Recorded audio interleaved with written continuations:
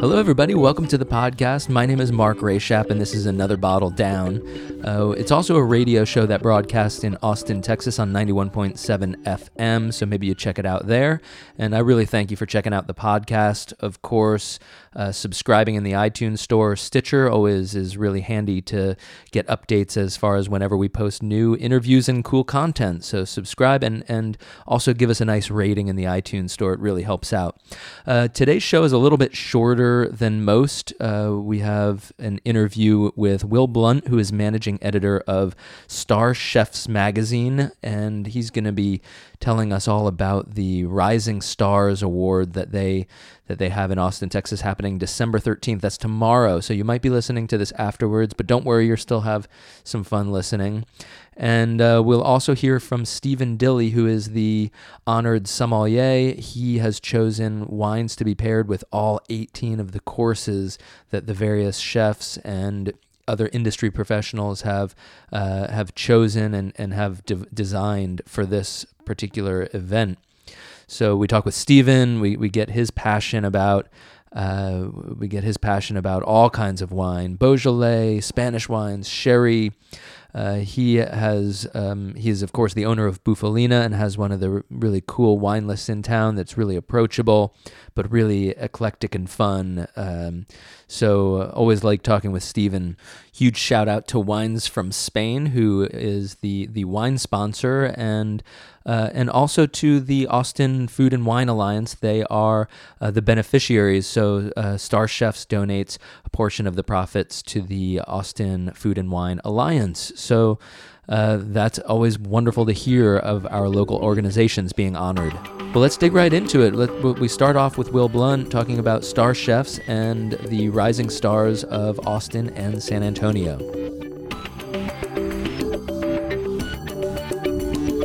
Thank you for having me in, and thank you to your audience for including me. Yeah, absolutely. We love to have out-of-towners, and you guys are a publication where you highlight chefs from all around the country and all of innovation in the beverage and restaurant world, but then you choose to come to various cities around the U.S. It's wonderful. Tell us about StarChefs.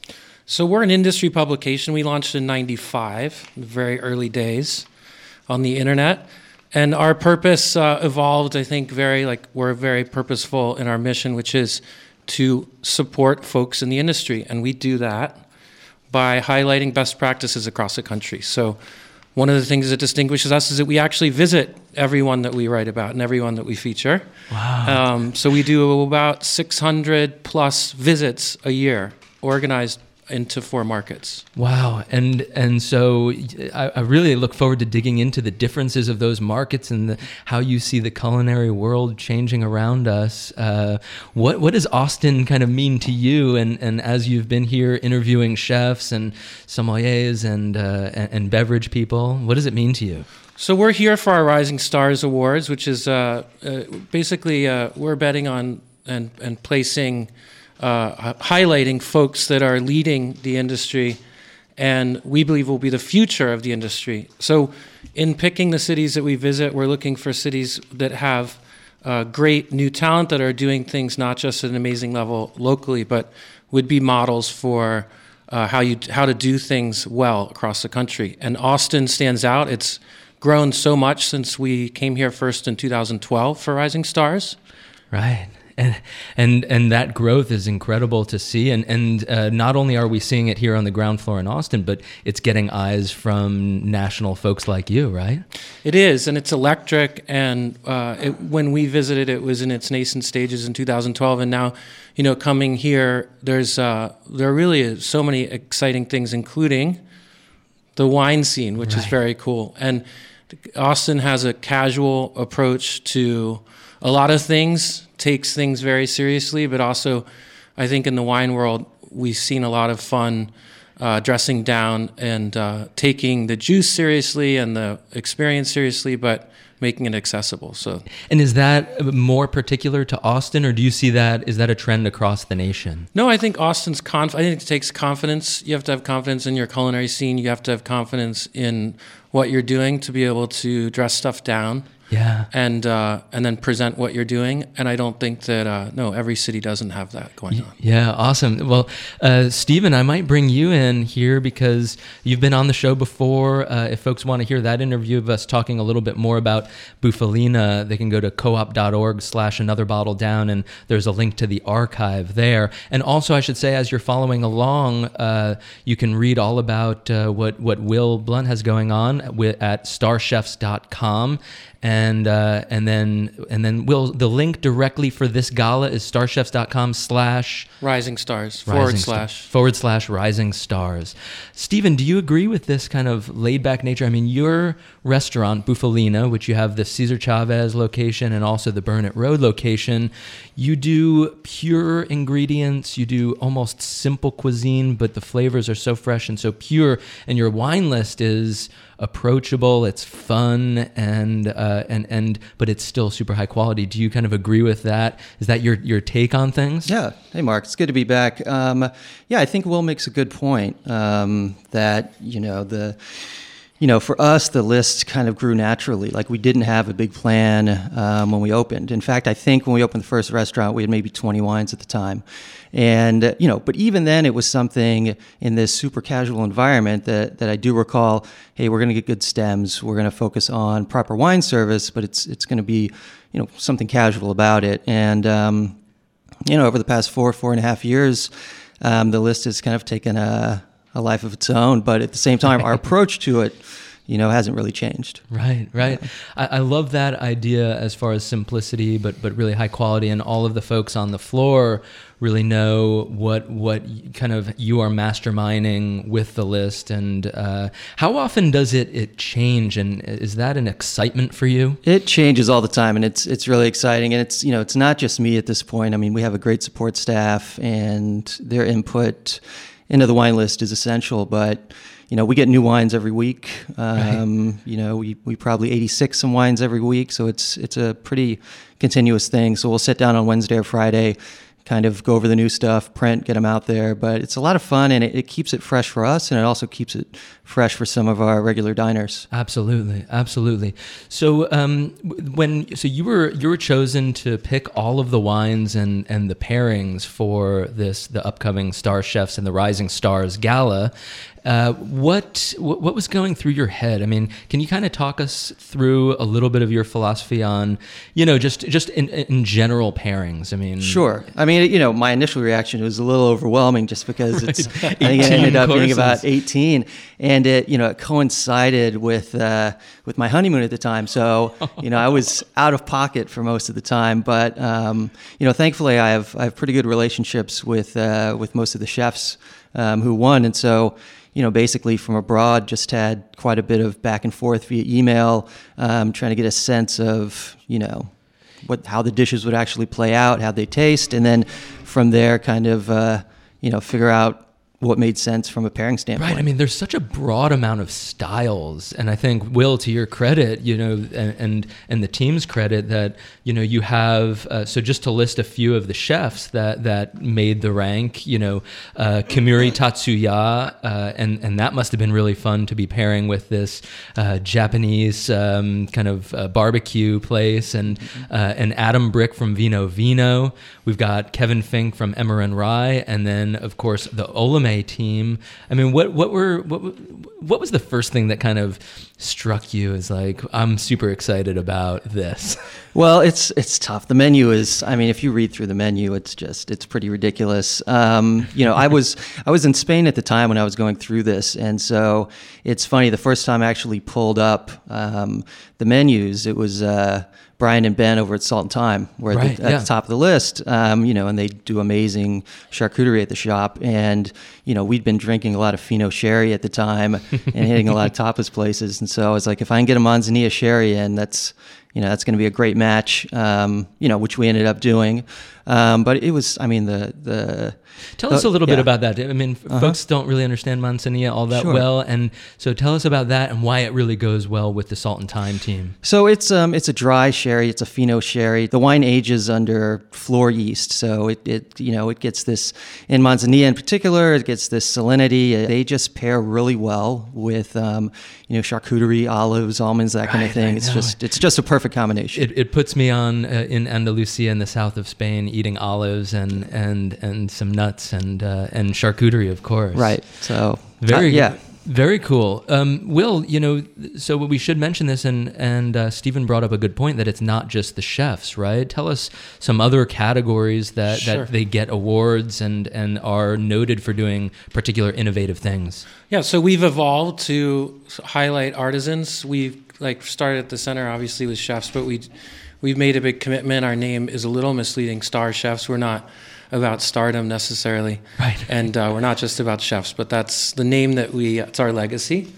And but what we found is that as the restaurant industry has evolved, the producers and artisans in and around all of these restaurants are so critical to the fabric of each local restaurant industry.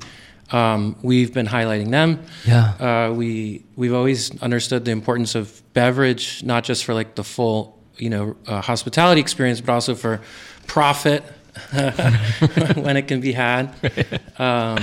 And so we try to diversify. So we recognize a couple of bartenders, Assam in this case, that curates the pairings for the event. Yeah. But then we'll also have some wonderful coffee from Wild Gift. Wow. So a little bit of everything, right? Yeah. Lead us through, paint us the picture. So it's it's tomorrow, Wednesday, at the Fair Market venue, which is a super cool venue. Lead us through what the experience will be. I mean, is it station oriented? Is it sit down oriented? So, having done this, it's our 59th. We've refined the formula. We think we've come to something that works pretty well, and it starts with a 45-minute VIP reception. If you happen to be a VIP ticket holder, you can experience kava. It's really a tasting of multiple kavas. Wow. And Styria caviar, which is a sustainable caviar from Bordeaux. Yeah. And those are bites. Joe over at Vox Table composed bites with Styria caviar. So that's a quick 45 minutes to a painful start to the night. And then we do what we try to make as quick and painless an award ceremony as possible. And that's a quick, just 30-minute award ceremony. We bring everyone up on stage and recognize them, and we dive into a walk-around tasting of the 18 dishes, the 2 cocktails, and all the beautiful pairings. Yeah, and that's and it is a reception-style format with stations. We try not to oversell it and turn it into a cattle prod and keep it clean. And the dishes, we challenge the chefs to do the closest approximation to the dishes that you'd find in the restaurant. Yeah. So they're composed, they're scaled down slightly, but they're not throwaway bites. They're excellent, good reflections of what they do in the restaurant. Stephen, I realized I cut you off a little bit. I want to delve more into the broad variety of wine pairings that you've done, because I know it takes so much time to do this, and you get so invested. There's a little piece of yourself that kind of gets thrown out there. So you mentioned the sherry, and then and the cava is an interesting thing, right? We're pouring a cava. There's multiple cavas, but the one that we're pairing during the tasting is this producer Gramona, and excellent cavas. We have them at the restaurant, and they are known for doing kind of an extended lees contact. And so they get this richness, and it's I'm really excited about that pairing. I think that's actually that's going to be with Michael over at Olame, and I haven't had a chance to taste that dish yet, so I'm pretty psyched. Well, that cava is that producer Gramona is one of my favorite cava producers because of that kind of rustic, funky, extended lees aging quality. Exactly. Absolutely. What else are you excited? What did you decide to go with Kamuri? Kamuri, I didn't jot that one down, but that one was kind of tough. I bounced around on that, and I really wanted to end up with a white. And the more I looked into this dish, because it's got a meat base and it's got their brisket, and it ended up being like a funky red. I don't remember off the top of my head which one. Okay. But it was a blast, and the variety of wines I'm pretty excited about. Yeah. So we've got everything. We've got sparkling wines. We've got the sherries. Yep. We've got reds and whites. Right. We got some Gruner. We have Riesling. We have off-dry Riesling. We have some Italian stuff. We have some funky stuff from the Loire Valley. got some Beaujolais. It's What do you when a wine has a little bit of does the Riesling have a little sweetness? I get asked all the time about the sweetness factor with Riesling. How does that play into your pairing? I love off-dry Riesling. We try to have them at the restaurant. The one of the Rieslings we ended up with at the tasting has a bit of residual sugar, good acidity, but it's not too sweet. And those wines pair with, people talk about pairing them with Asian food, spicy food, and they work really well with that. But they work really well with a wide array of foods. And off the top of my head, I can't remember what that Riesling's going with. Yeah, sure. It's hard to, with so many dishes, it's incredible. Well, I will say, I'm not going to let you go before we talk about, you just got back from Spain and Portugal, That's right? So yeah. Was this was kind of on your mind during this time? Yeah. Can you talk about the experience there? The experience was amazing. I mean, we did northern Spain, Portugal, and Galicia, and most of those places I hadn't visited. And the highlight was we got a tour of, you'll appreciate this, of Lopez Heredia. Oh, wow. And it was an incredible tour. Anyone who makes it to Rioja, highly recommended. But yeah, the wines from that region were definitely on my mind when I was working out the pairings. Right, absolutely. Any surprises? I know you've got a whole page of notes there. Any surprises or anything that you're personally most looking forward to? Well, I haven't had. I'm looking forward to all these, honestly. But we did get we got some a bit of La Pierre, which is one of my favorite Beaujolais producers, and we're pairing it up with a miso marinated Wagyu beef dish, and it's it sounds like a very umami, savory dish, and this is kind of a lighter style, food-friendly wine with good acid, and I think I'm particularly excited about trying that out. Yeah, that's wonderful, and we should say that and big shout out to wines from Spain. They've been good supporters, and but you have been given kind of free reign to pick from what you do at your restaurant, right? And the wide breadth of wines from around the world. Exactly, and I tried to I worked with the chefs obviously, but I wanted to bring something in the style of what we do at the restaurants. Right. And so, wines that we'd be, happy to serve at the restaurants as well. Right. And so it, worked out really well. Well, that's wonderful. Really looking forward to this event.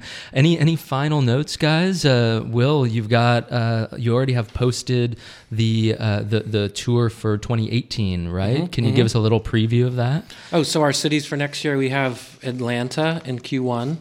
Portland, Oregon in April, Chicago in June, and then we'll be in the D.C., what we're now, I guess the Chesapeake area, we do Maryland, Virginia, and D.C.